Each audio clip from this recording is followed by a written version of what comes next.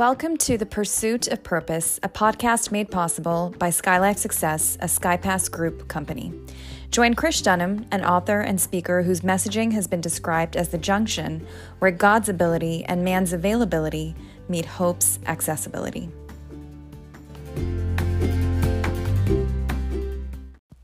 Greetings, everybody, and welcome to another episode of The Pursuit of Purpose. This is your host, Krish Dunham, coming to you from Dallas, where it's right now a gloomy day outside, but looks like the forecast is for a little bit of sunshine.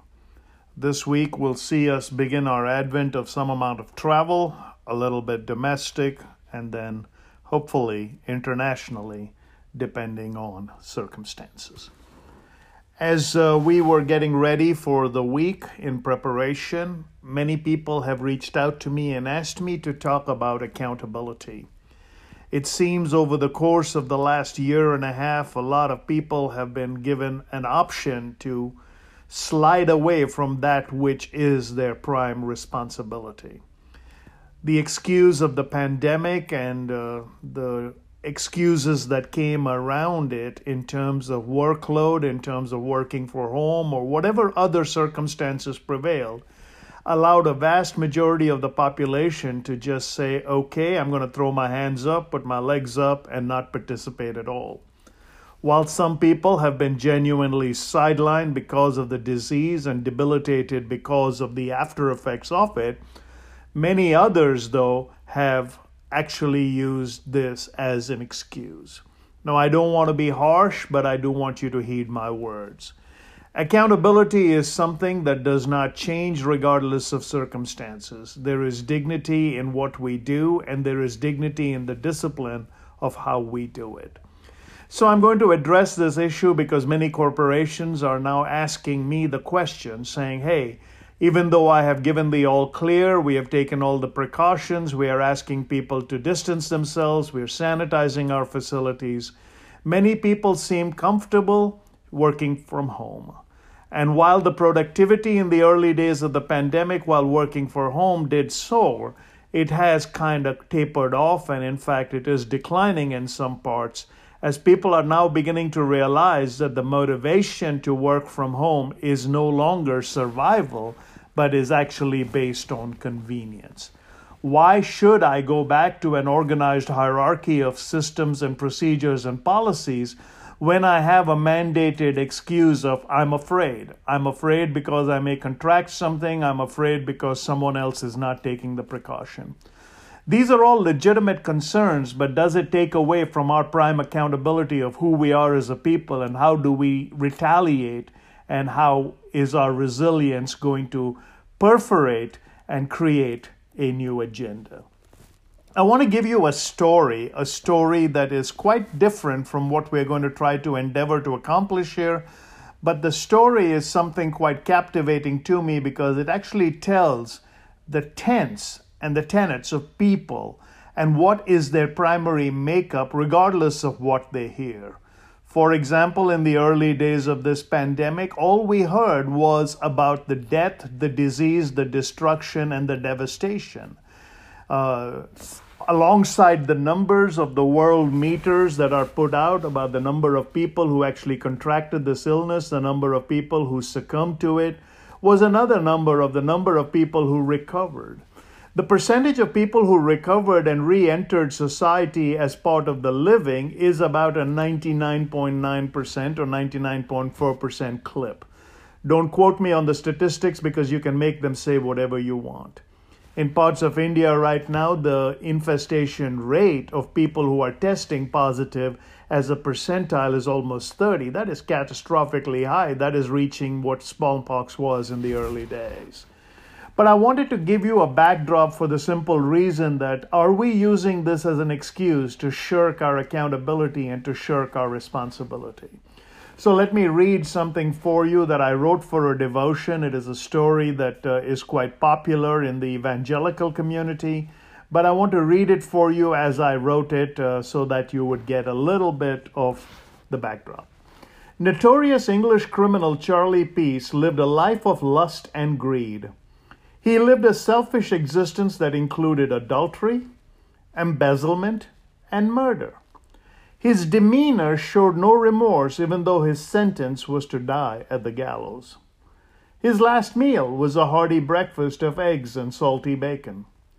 He made the final journey, called the Death Walk, escorted by the prison chaplain, who was reading aloud to him from the Consolations of Religion.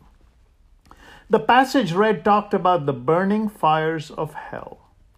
Charlie Peace loudly said to the chaplain, "Sir, if I believed what you and the Church of God say that you believe, even if England were covered with broken glass from coast to coast, I would walk over it if need be on hands and knees and think it worthwhile living just to save one's soul from an eternal hell like that." You see, the irony of that was, facing his finality, Charlie Peace, who had lived a wayward life, was distraught at the thought of spending the afterlife in a place described with such torment. However, he did not think about his mistakes and transgressions as an escape mechanism for him, nor did he show remorse for his life and what would be certain loss. But he did realize that if what he heard was the truth of a destiny of damnation, he would shout, albeit across England on his hands and knees, even if it was covered in glass, to prevent anyone else from having that fate. I wrote, in addition to that, the God of our creation and the master of our redemption is screaming at us to mend our ways. You know, in the Old Testament, the prophet Ezekiel tells us that we will each be accountable for our transgressions, and our father's faith and our mother's penance will not make us right with God. Since we are responsible for our actions, judgments, and judgment for our conduct, we need to realize that sometimes what is presented to us as a rope is not a noose. This rope is the reign of redemption that we can claim with confession to a Creator. Now, albeit that had a theological bent to it, let me give you a physiological or a practical bent or an application to it. When this pandemic was first announced, it was almost offered to us as a noose around our neck. If you didn't do X, Y, and Z, you would be damned. If you didn't participate in X, Y, and Z, you would be condemned. Not only did you participating in the protocols mean that you were going to protect yourself, but you were going to prevent anybody else from a damnation or a kind of a disease that was surely dooming. Now, the irony of ironies is that when you look at the numbers of people who have succumbed to it, and we have lost a mighty warrior set of people to this dreaded disease, many thousands have recovered from it, including close ones I know who struggled with it, who were hospitalized with it, and who faced some side effects because of it. But the first thing they did when they came out was to tell other people that it was okay, that there were days when there was harshness, there were days when they lost odor, when they lost sense, when they lost smell. And they said it was the weirdest thing to have to eat to survive, but not have any sensory feeling about why they were in the process of consumption. And as a result of it, a weakness kind of developed, and they had to force themselves to have the discipline to eat something to sustain themselves, to overcome some of the side effects of this debilitating disease. Now, fortunately, so far, by the grace of God, we have taken all the precautions, we have taken the vaccinations, we have followed the advice of people, we have worn our masks, we have maintained the distance, and because some of the close members of our family fall into that higher risk, we have taken added measures that when I come back from a travel or a trip, I immediately self-monitor or self-quarantine myself in another space of the house. Now, the reason I give you all of those caveats is I don't want any of you listening to think that we are trying to give you an alternative that means just basic denial or basic defiance. I am going to hinge and going to stay the course on this word accountability. The first thing is, within accountability, we are accountable for the decisions we make. And some of us made decisions to start working out of the house, and that paid its way in the early days. Some of us took money, and we've had to decide whether we'll pay it back or not. Some of us decided to take on jobs so that we would be designated as essential and make our way to our offices so that we would continue to be productive. Some of us figured out a way to monetize ourselves within the confines of this virtual world. God knows we all got tired of the Zoom conferences and the continual interaction virtually, but there was an accountability that was manifested in the decisions we make. Some of the decisions I personally made was that I would always contact or talk to anybody who requested my services, albeit virtually, that I would do it live. By live, I simply meant that whatever time they needed me, I would inconvenience myself. One of the decisions you will make in order to be accountable, in order to make sure that nobody else has to go through what you're going through or that you're a solution and not a problem, one of the decisions you will make is to realize that in order to be effective, sometimes you have to be uncomfortable. And that is another rally cry a lot of the corporations are asking me to begin to address, saying that many people are now comfortable in the confines of their isolation. They have now taken it for granted that they can just wear a set of sweats, maybe a dress shirt, sit in front of a camera, not even get ready to get out of bed. In the sense that if you are doing your Zoom calls from the bed, because that is your comfort zone, trust me, you are as far from effectiveness as anybody who has ever decided to work. Now, I know the excuses you will offer saying that I really did feel that I was more productive during this time. If you're a writer or a poet, and I am both, then, more power to you. The second is the detours we take. Some of us are becoming creative around this time. I've seen many people complain that, they say, hey, I have bad bandwidth on my computer, and as a result of the internet overload because of everybody in my neighborhood using it at the same time, maybe I will just switch off my camera and just listen and mute my microphone and listen to the proceedings. Well, you almost are telling me in no uncertain terms, it's like coming to a meeting but not actually coming to it, which means there's a meeting going on physically in a conference room and you say, I'm not here, but I'm there. If you mute your microphone and you switch off your camera, your intentions may be noble and you may be that noble soul who is actually at the other end because you really have bandwidth issues. But many an organization have said, when queried later about the discussion of that particular event or that particular call, these people were dumbfounded because they were not there. That's a detour we take, and it's a detour we take that actually is birthed in your accountability. Our accountability to the organization that gives us our paycheck is birthed in one very simple premise. When you first started working, you were marginal at best, and they gave you a paycheck. For the next 2 weeks, you were mediocre at best, and they gave you another paycheck. For a whole month, you didn't even hit stride, and they paid you twice. Who owes who? And this goes back to, or harkens back to the early days of my motivational career. When I shared that, people said, but I am owed for my experience. Maybe you are. Maybe you're a neuroscientist and you're on the verge of winning a Nobel Prize. Yeah, if wishes were horses, right? But the reality is many people are shirking their responsibility and their accountability by willful detours that they themselves are taking. Then the details we fake. The details we fake are fascinating. There are so many people who have an excuse now ready. In fact, in the early days when I was getting to write a book, Mr. Ziegler, my mentor, often told me, he said, Krish, when you begin to write a book about life and its applications, realize that the chapter on excuse, if you ever want to write one, is already written. You really don't have to search or struggle for any kind of content to populate a chapter on excuses. Man has designed excuses before activity for the simple reason that not if they come up short, when they come up short, they have an escape hatch. I remember one of the sales managers I used to sit with in the early days of my sales career at 8 o'clock when the phone would ring, and it would be one of the other salespeople. He would get on the phone with them, and after he hung up with them, he'd look at me and say, 14. Or another day he'd say 12. And the reason was we had a list of excuses, the details that people fake. After a while, in joint families, blended families. I grew up in India, so maybe after 4 grandparents, you ran out of excuses to tell people my grandparents passed away.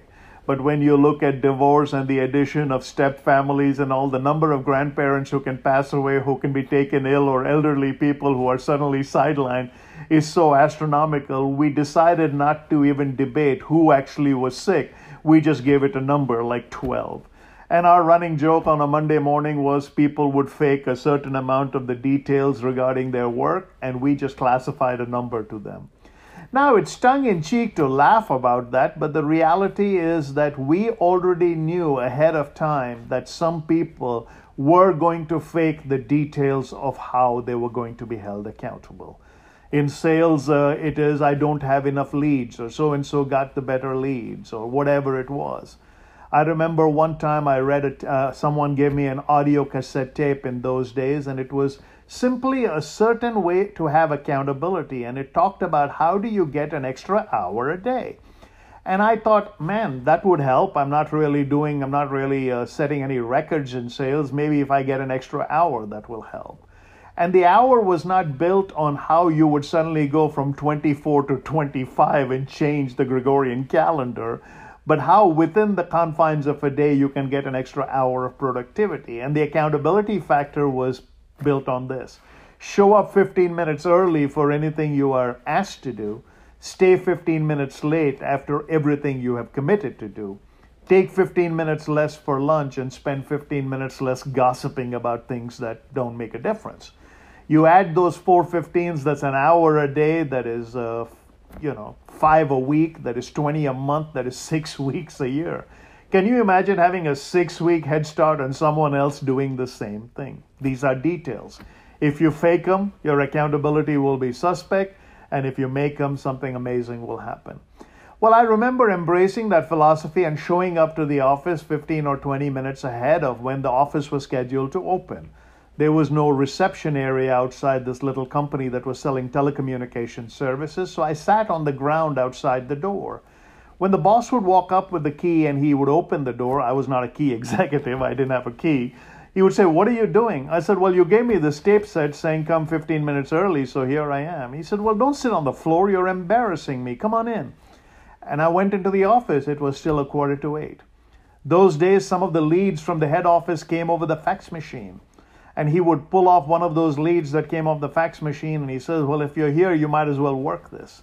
Well, the leads that came from the corporate office were obviously more beneficial leads, which means they'd already been vetted, or someone had called the corporate office and not the branch office, which means the lead had more meat to it, had more opportunity to it, had more possibility.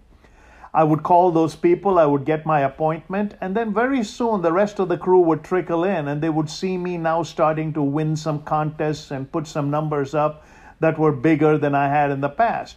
And when they found out I'd been coming in early, they started complaining, saying, "Oh, he comes in early, that's why he gets, the early bird gets the worm." Then the boss said, "Well, if that's the case, why don't all of you come in early, and whoever is here when I roll in the morning is who will get the lead, and we'll do it on a rotation basis." Well, they came for a couple of days, and they benefited, but then after a couple of days, they realized that it was harder to actually have the discipline to come in earlier than you're asked to do. It goes back to the very basis of how you value your time, how you value other people's time. Are you accountable? So first is the decisions we make. Second, the detours we take. Finally, the details we fake. Now, lastly, I want to give you something that is actually hope-filled, and that is the despair we need to forsake. In order to have accountability, don't be in this perpetual state of despair, of not knowing when will it end. We don't know. One day they talk about one country closing, one day they talk about another country closing. Today I'm now monitoring a trip for the end of the week where there's a different set of protocols in terms of the hours you would need the test to transit through one country, whereas the country you arrive in has a different set of protocols. So if you take a test 72 hours before for one country and the country you transit through has 48 hours, you're in a soup. And the soup is one that will put you in a sense of perpetual despair. All you can do is try. You can't win everything. Some you win, some you lose, some are rained out. But in order to do this, I actually wrote a poem that maybe will give you some amount of comfort, and maybe that's something worth reading at this stage. and let's see if we can anchor ourselves a little bit on that. And then if not, we can maybe share that poem on another day. That's not a big deal. But let me see if I can find it here for you. And if not, don't worry about it. We'll just try to share it with other people. All right, I wanted to see if I could find it, but I'm running into a little bit of a hiccup here in trying to find it. So let me do this. I promise you that I will share this poem with you the next time we are together, and as a result of that, I think you'll have a little bit of hope. Well, actually, I did find it, so let's prolong this just a little bit, Tad, and I'm sorry for that little bit of hiccup, but that's how we keep it real. The poem is simply titled Always. When we are lost and lonely and tend to go astray, when each and every action leads us further away, when dreams of hope we always had are forever gone, reach high for the hand of God that will never let us down. With care he formed and wove us while still in the womb. With outstretched arms he awaits us long after the tomb. His will is free, and so we alone decide, for the God of all creation is always by our side. His scars and stripes are proof of how much he cares. His crown of thorns a sign of how much he bears. He always knew there would be a big cost for our sin. So the Son of God died and rose just so we would win. Our dark world is now again begging for his light. The Son of Man is the only answer to the people's plight. He who was and is and always will be our only might. His love alone will make us perfect in the Father's sight. So forsake your despair at this moment. Anchor your ability on the decisions we make. Try to understand that the detours we take can derail us. But remember, when you fake details, you're not conning anybody but yourself. Until next time, stay accountable. This is Krish Dunham with another episode of The Pursuit of Purpose. Good luck. God bless.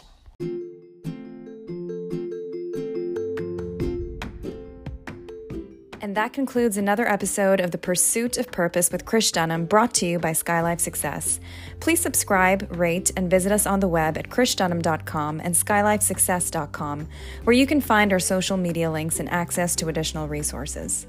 Till next time, happy learning and happy living.